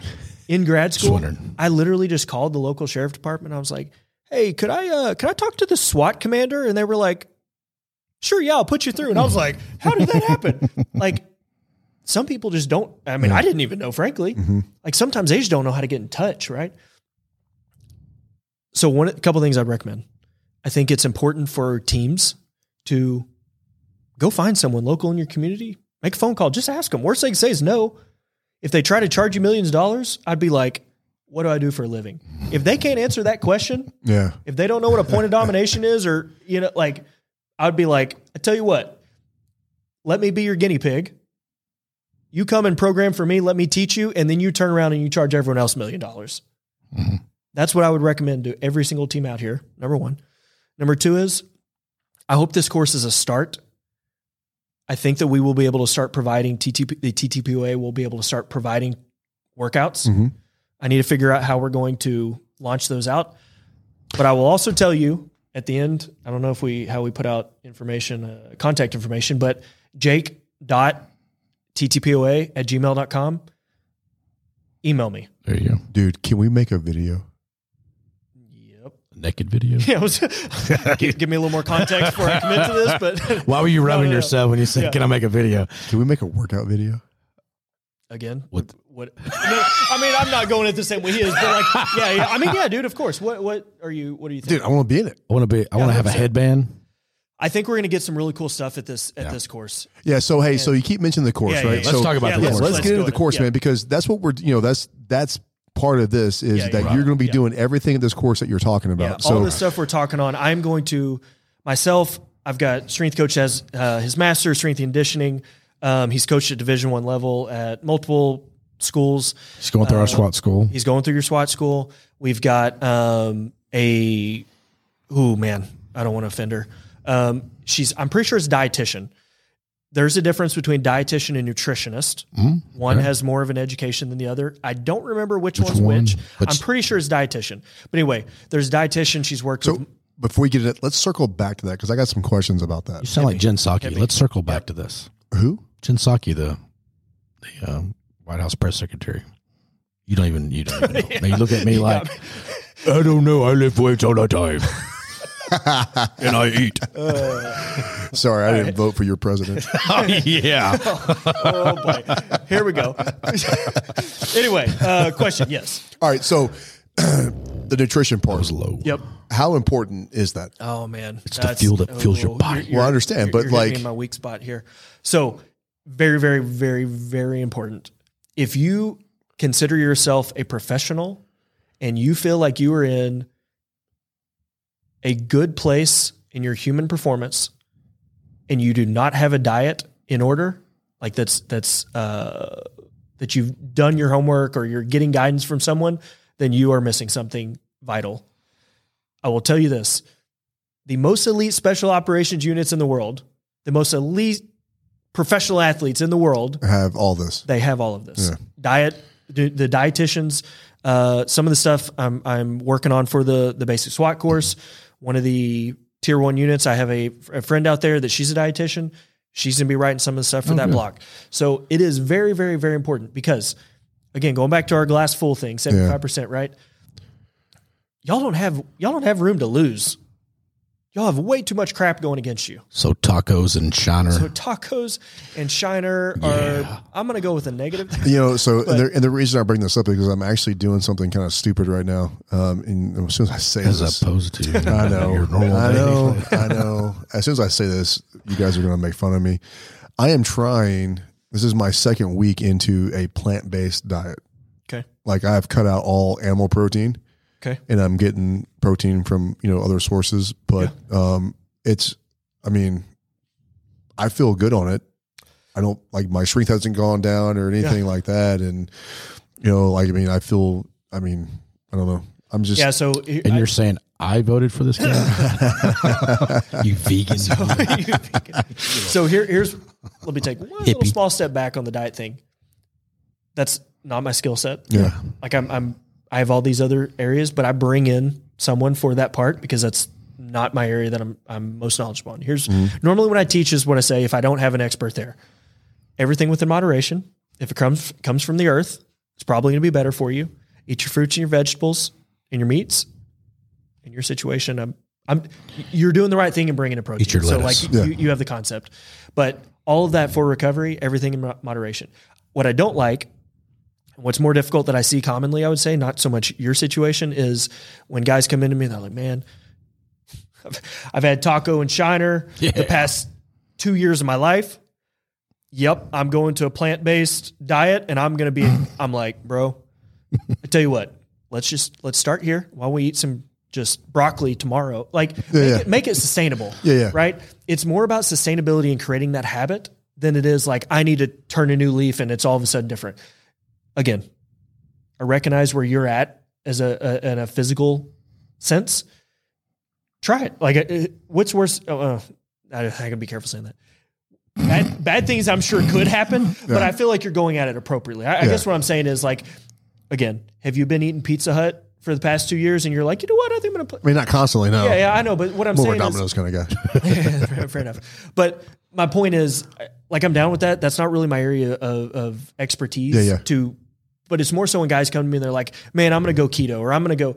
When you try to cut the corners, I would say, is where I'm a little bit But it is important to have... But diet is huge. The best nutrition you can. Absolutely. Because, I mean, shit, we both know. I mean, dude, we've fallen into... And that's kind of why, because, like, I changed, because not that I wasn't eating healthy, but I wasn't eating as healthy as I thought I could. Yeah. So that's one of the things I'm looking forward to of having Brittany come in to the SWAT school, but then in addition, she spent time, I believe... I don't want to lie here, but I know she was with the Mavericks at one point. I think SMU. I wanted her to understand exactly what does a range day look like. Yeah. When y'all go have that time, it's not like y'all have freaking Whole Foods across the street that you're just like, man, hey guys, let's go over there and like, you know what I mean? Like it's range day, right? Like survive. The Shell station. It's exactly. And so like, I want her to come in and address those questions, and it's going to be on a scale. I would say you're on the more one end of it as far as like you're trying this approach. Yeah. Whereas most guys are probably on the opposite end of that, where it is more, they're eating from the shell. Right. And so again, this comes back to why I'm so passionate about this. If you don't understand what that population does that you're working with, in this case, law enforcement special operations, I could tell you all day what the best practices were as far as diet. Yeah. But it'd be very different if you're in the NFL versus on a SWAT team. And so if that expert doesn't understand that, then they're wasting your time. Okay. Right. So yes, diet is very, very important. So keep eating your lentils. Yeah. keep pushing. Yeah. So this class, before Derek interrupted me with his, what am I eating? And, so you reached out to me and talking about, hey, I want to do this class. What do you think? Yep. I'm trying to make it free, trying to get sponsors. I'm like, dude, this is going to be easy. Yeah. I know you were a little like, man, are you sure? I'm like, that's easy cake. Yeah. And I put 15 spots out and they went in less than 24 hours because they were free, because cops like free shit. Yep. So it's called Human Performance. It's April 20th and 21st. Yep. The first day is in Garland at the Fire Academy. So what's that day going to be like? What's that like? So that day is going to be the first half will be in the classroom. A lot of the stuff we're talking on, I will go into more curriculum style and cover on the whys, some of the great questions y'all are asking. We will cover a lot of those topics, and again, a more educated curriculum style. So it makes more sense instead of me just kind of going down different rabbit holes. So that's what the first part will be. We'll bring in those other subject matter experts. We'll have a couple of PTs there as well. Actually the guys that were down at the competition. Yep. Two of them at least. And then we go down to Houston. The other one will go down there. So they'll come in, and then we've got another company, Therabody, who, they're going to send a strength coach that they have. He's going to teach a recovery block as well. Okay. And so, again, I cannot, if you have made it this far in this podcast and you do not understand this course, everything that is coming out of my mouth, it is focused on law enforcement, special operations. Now, I would say law enforcement in general, but I tailor it more to the SWAT side, right? not military, not gen pop, not the athlete, all the experts that will be there, the curriculum they are designing, I will be guiding on. This is what this population has available. Here's what a range day looks like. And so Brittany's going to come out and watch. So they will all have that understanding. And that's where I think this course separates itself. And she's going through the SWAT school. Yep. She's, I'm excited to see. It was really fun. We were talking. She was like, okay. I'm feeling pretty nervous, but I'm excited. And I was like, all right. So she had a great attitude about it. Her brother I knew down at A&M, super good dude. And so it was kind of cool to kind of reconnect. Oh, good. And, so she'll be there. And then, so that's going to be the first part of that block. First half. Yeah. First half of the day. Second half, we'll go to the gym. Okay. And we'll actually look at movements. We'll kind of cover the different lifts that we feel are important to teach technique within reason. Okay. So guys and girls can better understand, hey, when I go in and train, what does it look like? How can I, injury prevention? But again, we'll help you for performance as well. Yeah. We'll go through a warm up. We'll go through how should I be structuring my workout? We were kind of going on earlier, the sprint workout. Sprint, speed, power. Those things should be the first thing you do in a workout after your warm up, obviously. But those should be the first things. To be more powerful, to be faster, you have to do them fast. So the energy system that you utilize during those, it needs to be first while you're fresh, ready to go. Because if you train those things when you're at the end, you're training yourself to be slow. So we're going to teach things like that. And here's how your workout should be structured or look at. Okay. And then we'll give some do's and don'ts, like capacity training of, making sure that people aren't doing crazy things like millions of kettlebell snatches over your head at the very end of your workout when you're super smoked already. And then you call me and you're like, dude, my shoulder's killing me. And I'm like, oh, what'd you do? And be like, well, I went on an op. I got called in the middle of the night, went on another op. I didn't get to sleep. I had 6 Red Bulls so I could stay awake. And then I came in and I did a killer workout, man. And then I did 50 kettlebell snatches. I'm like, so you're asking me why you know what I mean? So we'll cover some of that kind of stuff. And I'm kind of joking, but actually we're joking, but I'm not joking. Yeah, but you're not. I've had that question before and I'm like, come on, bro. So then day 2 is going to be out the Greenville range. Yep. And we could do a little pew-pewing out there. Yep. So the goal out there, we'll go out there in the morning. I want to cover a little bit of the human performance stuff of what it could look like on the range. Because again, I recognize that time is a valuable resource for you all.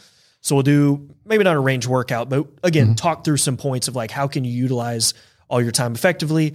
Maybe this is a team workout type structure, but how we can do that. And then, we'll go into shooting. It will be a correlation to, hey, all that stuff we did on day 1, how does it apply to the range? Like, how do I say, I'm looking at my agility. How do I apply it to the range and how do I train it? So some of the questions you were asking, it's a little hard to verbalize, but that's what the course will be. We'll do visual demonstrations and then we'll run them. Everybody will go through drills on decel, deceleration, change of direction, all that kind of stuff. And then we'll talk about like, hey, if you were in a house, like this is how it applies. And I will tell you again, it was initially for me, the MillSoft guys. I had some SEALs that, again, when I first kind of worked on this concept and I told them about the stopping and I taught them and they were like, like mind blown. They're like, holy crap, man. Why has no one taught me this? And I was like, why has no one taught you that? I was kind of dumbfounded too. Like that's where we'll answer some of those questions and kind of go through it. So this course is free. How'd this happen? Course is free. I'm very appreciative. And I think that we'll have some cool stuff there. But we went through some networks to some different companies and said, hey, we know you all support law enforcement. We're holding this course. We would love for you to be involved. Tried to say, hey, we're going to try to get you some marketing on your company as well. And we had multiple companies reach out and we're at almost $10,000 right now of how much has been donated. That's awesome. Yeah. So I'm pretty amped about that. We've had some people that really believed in this and I think this is really just a start, frankly. Like I said, we'll hold 2 to 3 more. So we had multiple sponsors come in. You can go look on the site. They've not only given money, but they're also giving products. Yeah. We're going to have a company that's going to give away a pistol at this thing. Oh. Yeah. Is it the nice pistol? Is it the company that's listed right here? I don't remember. Shadow Systems is who it is. Okay. So I talked to them today. They're Nice. gonna donate a pistol. Staccato gave a good chunk of money. We're gonna have some Staccatos out there. Yeah. Now you're talking. We've got some baller companies that like have a really Hoist. Yeah. So I'm gonna get back to Hoist. I promise you I won't forget about them. I'm naming some of the others. A lot of these are friends too that I've grown in the industry and kind of gotten to know. Singing Instruments will be there. If you don't know who they are, like they're baller watches. Like I love Jake's stuff. Bolt and Arrow, some sunglasses. 10,000 is we'll have Aaron that'll be there that you can, if you want some baller gear, he'll hook you up with a sweet discount. So 10,000 you turned me on to 10,000 and man, I really like their stuff. Man, it is. I tell everybody now when I meet them or someone's like, "Hey, what do you got on?" And so I've been really pushing that. So very, very high quality. Yeah, it is. I don't want to say Lululemon for men because men wear Lululemon. Well, Derek's a vegetarian. I like Lululemon. Wait a minute. You're making fun of me and you're wearing Lululemon. Okay. No, right. It's light, amazing but stuff. Better. We're manly. We're putting out some really cool stuff through 10,000 of going after how can you train in the special operations community and have legit gear that is designed for it. Yeah. Y'all's tack shorts are really great. I like those a lot. Yeah, I appreciate it. It's it's been a lot of really cool stuff, and I think there's good stuff ahead. So, Therabody, like I said, thare going to be donating some stuff. Do they make Daisy Duke shorts so Derek could wear them? Do they have any booty shorts where his balls hang out? I wanted. Why are you looking at my balls, bro? Because they're hanging out. I've got some good 5-inchers for you. Like I personally, I'm sorry, I want it. Touche. Should have clarified there. 5-inch inseams of your shorts. I think these are 6. Just so you know, your Ranger panties are 3. I love my Ranger panties. Yeah. Thank you. My wife doesn't let me wear them in public though, so who cares what she thinks? I do. But your balls will hang out from those. I rock the 5-inchers. They're amazing. I'm over a 6er kind of guy. If he stretches it, he pulls it. Fair enough. But then we've got, let's see, next. So we've got Therabody. Like I said, they're going to have a coach come out. They're doing some cool stuff. They're even going to give away some stuff that's going to have the TTPOA logo. It's pretty baller. Yeah, we've been talking, the guy running the store now has been talking with him, and we're trying to get those guys to come to the conference. I got him to Eric. I think they will. And we might start selling the website. Yeah. But nice. So Eric and I forgot about that. Eric and I had a good conversation today. Hey, Eric, we're just saying hi to you right now. Let's see. Who else we got? Javelin Concepts, Prior Ranger, make some good plate carriers, battle belts. Okay. I'll have those out there. He's going to give away a plate carrier. Wow. Good Dudes Coffee. I want to talk on this one for a second because I think this is really cool. Also, just show the support of the community. Good Dudes Coffee is owned by Josh Bridges. Okay. Prior Seal. And the CrossFit. big time CrossFitter. Yeah. I knew him from some of my buddies that are team guys. They were like, "Oh, you need this guy." Evidently, he's a really big thing. Like Josh Britt, he's a really good dude. Yeah. But he's actually a real deal, like celebrity kind of thing. Like as I've gotten to know him, he's not like that at all. Really good dude. But he got into fighting, I think. Yeah, I think he did some. He did. He did boxing or something like that. But I knew him from CrossFit. I didn't know he's like boxing or MMA. I think it was a little stint there, but CrossFitter. We might be doing some programming with him, some strength and conditioning programming with him. But I think he's a good representation of special operations community that values strength and conditioning, right? Yeah. And so I think he'll be able to bring some cool stuff. Like he's going to send some coffee. And then did I get everybody on here that I'm saying? Yes. Yeah. And so the last one is Hoist. I've gotten to know them over the last year. Super great people. They're out of Ohio. They are one of 3, I believe, drink hydration companies that have DOD contracts. Now, is that what you gave us at the competition? That is what I gave you at the competition. Yep. So I'm really big on them. And one of the reasons I like it, there's some others out there that are supplement drinks, if you will, of that your electrolytes and all that kind of stuff, right? It's very uncommon for it to be the right consistency. So without going like nerd here, essentially if it's too much water, it can drain the important things out of your blood system and kind of take from you to an extent. Okay. Let's just say in a perfect world. Yeah. Or there can be like super sugary. Sorry, it actually be backwards. If it's super sugary and has all that stuff, it drains. If it's too much water, it can flood the system and make it diluted. Okay. Their stuff is like that perfect. They've got research. Like I've really enjoyed working with them. In addition to, they're really good people. They care about the tactical community. Nice. They're doing a lot of stuff. So good deal. They really ponied up. And that's HOIST, right? Yes, sir. Correct. Okay. Yeah. And so they target specifically at the tactical outdoor community. That's who they are. They're constantly looking at ways to progress that. So they have in a bottle form, but they have in the powders. So you can. Yeah, if you guys want the website on that, it's drinkhoist.com. There we go. Yep. Is it vegan friendly for my friend over here? Shut the fuck up. I'm not sure. But no, we're going to, hey, even though we're maxed out in this class, we want to see, I do want to see the engagement of.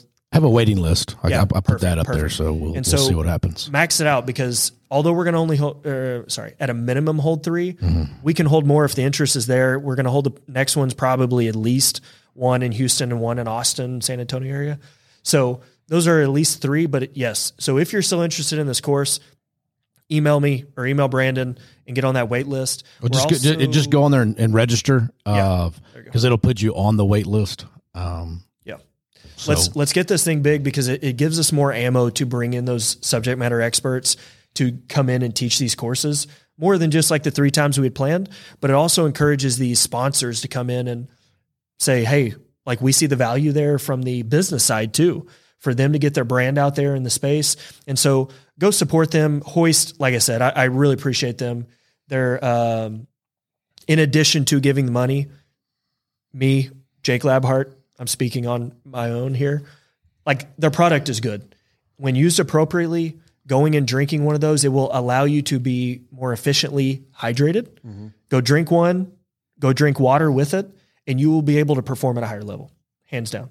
And so I really believe in what they are doing. And so I appreciated them coming on board. We're also going to do an Instagram. So I appreciate you putting the website. We're also going to do an Instagram post here in the next couple days, next weekish. We'll do a giveaway, but I want to see the word get out there. Tell me what you like, don't like we'll kind of share some of the prize packs that will be given out of the course, but multiple of these companies putting up some cool products. And so, we're really excited about it. And I am too. Are you going to try to make it out there or not, man? In April, I will do my best. I will do my best. That's a no right now. Dude. First off, I have a job. I got shit to do. All right. I can't wait for the guys on your team to hear this. They're going to be laughing their ass off. How far is Greenville? And Garland? Geez. I heard running. Dude, Garland's dangerous, dude. It's fucking dirty up there. So are you doing anything at the conference or not? No, I'm just hanging out at this one. Yeah, just with that newborn, I didn't quite feel like I could put everything together to teach a course, but we'll be doing some stuff in the future. Again, I really see this as a human performance initiative across the TTPOA. I will, again, make this statement. The more interest that we see helps me a lot. Yeah. To be very clear with everyone that's listening, y'all can confirm. I'm looking in his eyes right now. I'm not making money by being on the training advisory board. Yeah. Like I'm not asking to be paid for this. Like I believe that there's, I know it sounds corny, but a good that can be done and an impact that can be made in law enforcement special operations units. However, the more interest and engagement we get from the TTPOA, the operators, it gives me ammo to go to these companies and say, hey, here's why you should come in, bring your experts. And not only just for the good of impacting their lives, but there's a quote unquote business model here, right? Yeah. Like you can gain exposure in that community and the trickle down effect is big. So again, if you've made it this far, I hope that you go and engage, whether it be on the wait list, on the Instagram, or freaking send me an email. Yeah. Well, I think too, one of the things that, and we've talked about for years and years and years, we've had the tactical community side as far as the gear, the guns, all those sponsors that have been a part of TTPOA in the supporting that. And sure. I mean, you have to have, the gear and all that kind of stuff. And we've done that really, really well, but we've never had this side of a market that is going to be new to us. and it's going to be new to those companies as well. And I'm excited about that because they're going to see a different side of things that they never saw before, right, and that's good, and we are too, and we're both going to benefit from that. Absolutely. I'm excited for the members because what this is going to do is give those guys something different to better themselves. Yes. Longevity. Yeah, sure. I mean, everything when it comes to the tactical community, right? I mean, like, why do most guys leave a team? Mm-hmm. Injury. They're getting old, breaking down. They can't keep up with the younger guys or whatever it is, right? Yep. So this is something that, you know, if this thing takes off, which we know it will, Yep. you know, this is talking about longevity of your SWAT career. Yep. Being able to stay doing the job that we all love to do for longer. Mm-hmm. Yep. I always use that performance. We use the 3 pillars: performance, readiness, longevity is kind of what I try to target. Of really, performance is more encompassing of all of it, but that readiness will, again, you don't know when game time is, right? Mm-hmm. So the better, and I hear this a lot, the example of like, oh, you're sitting in your truck and all of a sudden you have to jump out and you didn't know you had to jump out kind of thing. Mm-hmm. Yeah. You couldn't stretch and just be ready. Like you're not an athlete in the sense of the word of like, it's game day, right? Like I know I need to do my 30-minute warm up. However, I use the example of, again, the better prepared you were before when you going and sitting in that truck, the months before that you were prepared will minimize the chance of something happening. Am I making sense? Let's just say you're going to fall 20%. Yeah. If you're sitting at 80, now you're at 60 versus if you're at 60. The better prepared you are before that jumping out of your truck, the better that you're going to perform. Exactly. So if you're just a lazy sack of shit, jump out of that truck, it's going to hurt. It's going to hurt. Whether it be like you sustain an injury or the next morning. Yeah. I don't care if you're a lazy and you're not prepared. I don't care how many ops you run on and you're like a veteran on the team. Yeah. It's still not going to be fun. Yeah. You're going to be beat up. Yeah. So that's the readiness piece. The longevity, yes, time on team. But the other one is when y'all do eventually hang it up and stop working, you have a life still that you got to live. Enjoy time with your kids. Like go travel, like enjoy your life and don't be like, man, I'm so freaking beat up and my neck hurts, my knee hurts, my back hurts. Like those things can be fixed now. And this is another caveat I'll put in, or maybe not a caveat. You don't need surgery for a lot of things. There's been tons of research shown by building that performance system. And I learned this more in the PT side of school.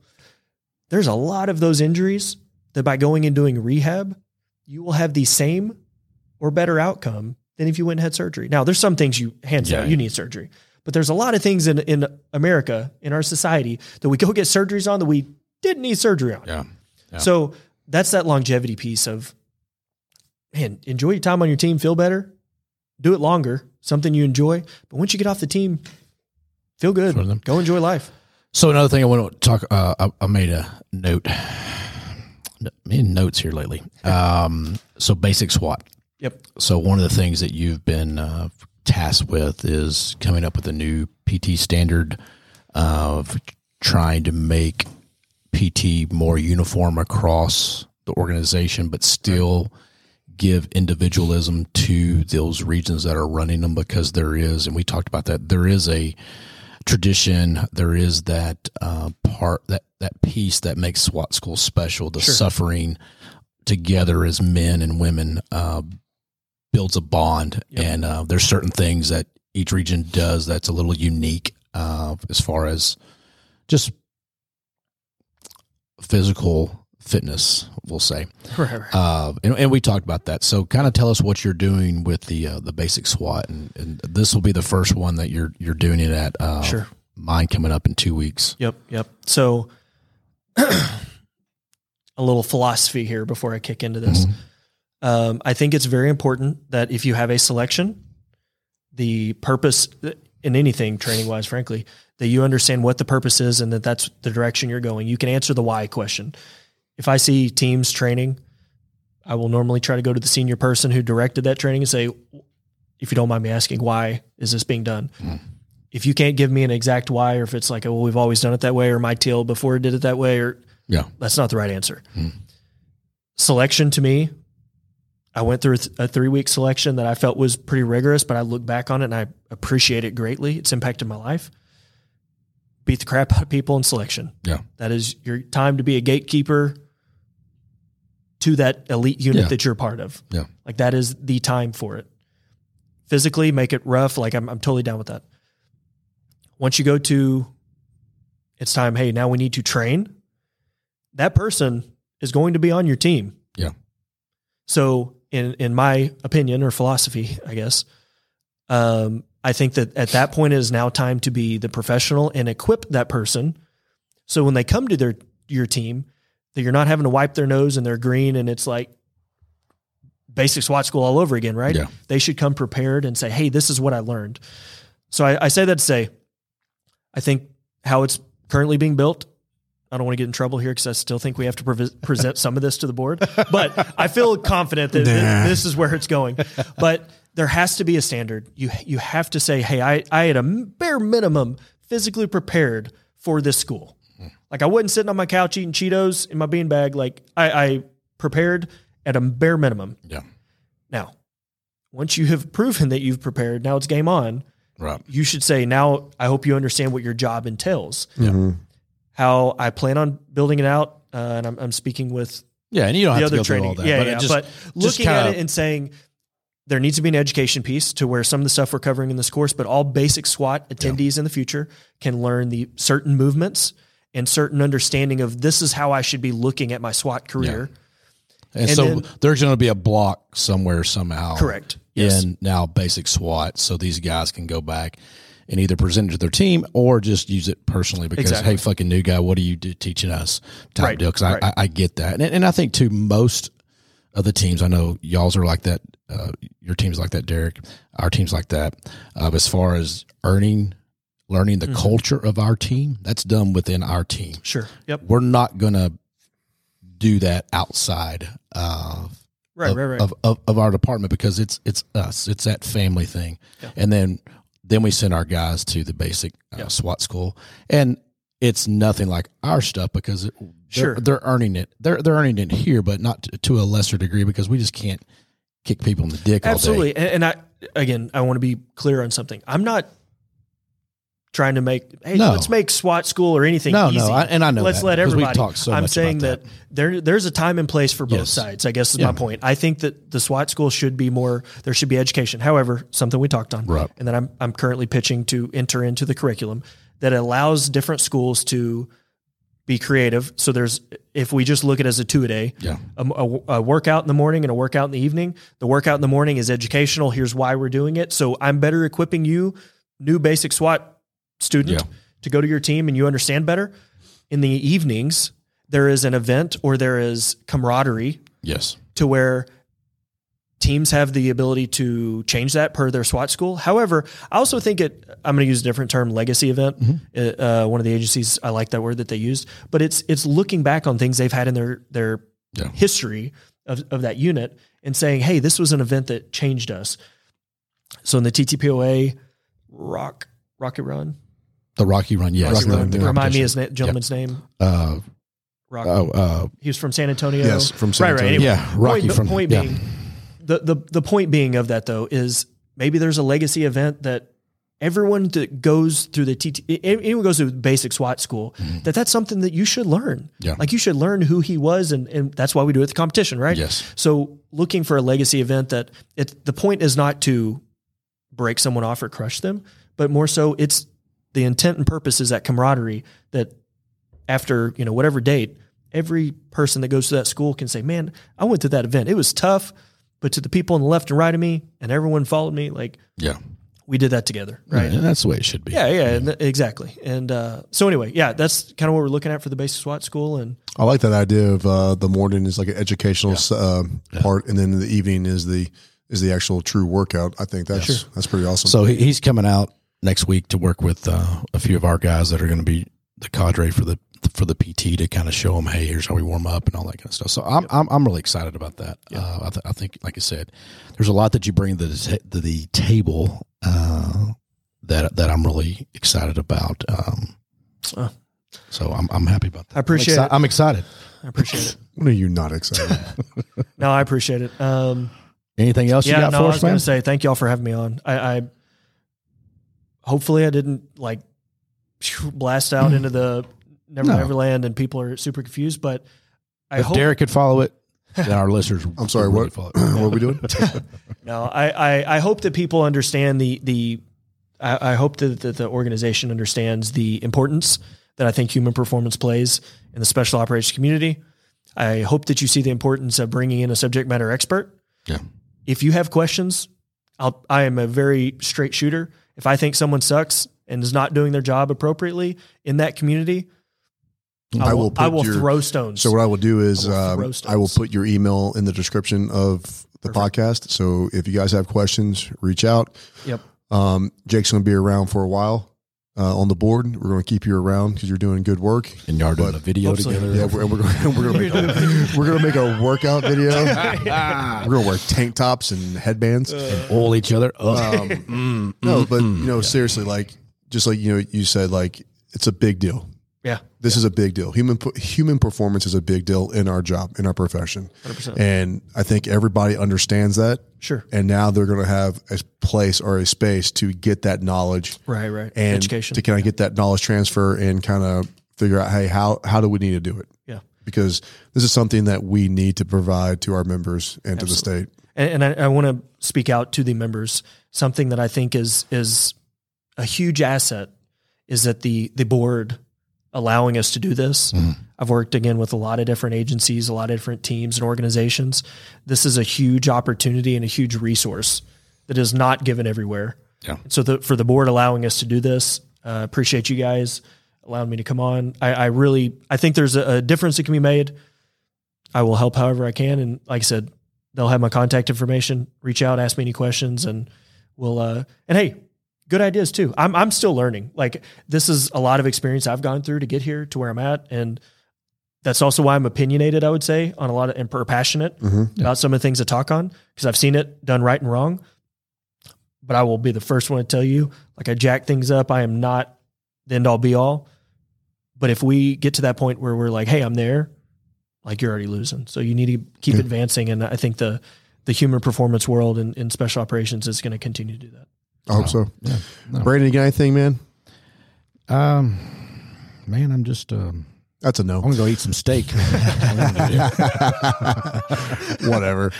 All right, guys. Hey, again, thanks, Jake, for stopping by and talking with us. And like I said, Jake's going to be around for a lot longer. So you guys stay safe, train hard. Train hard and make some videos.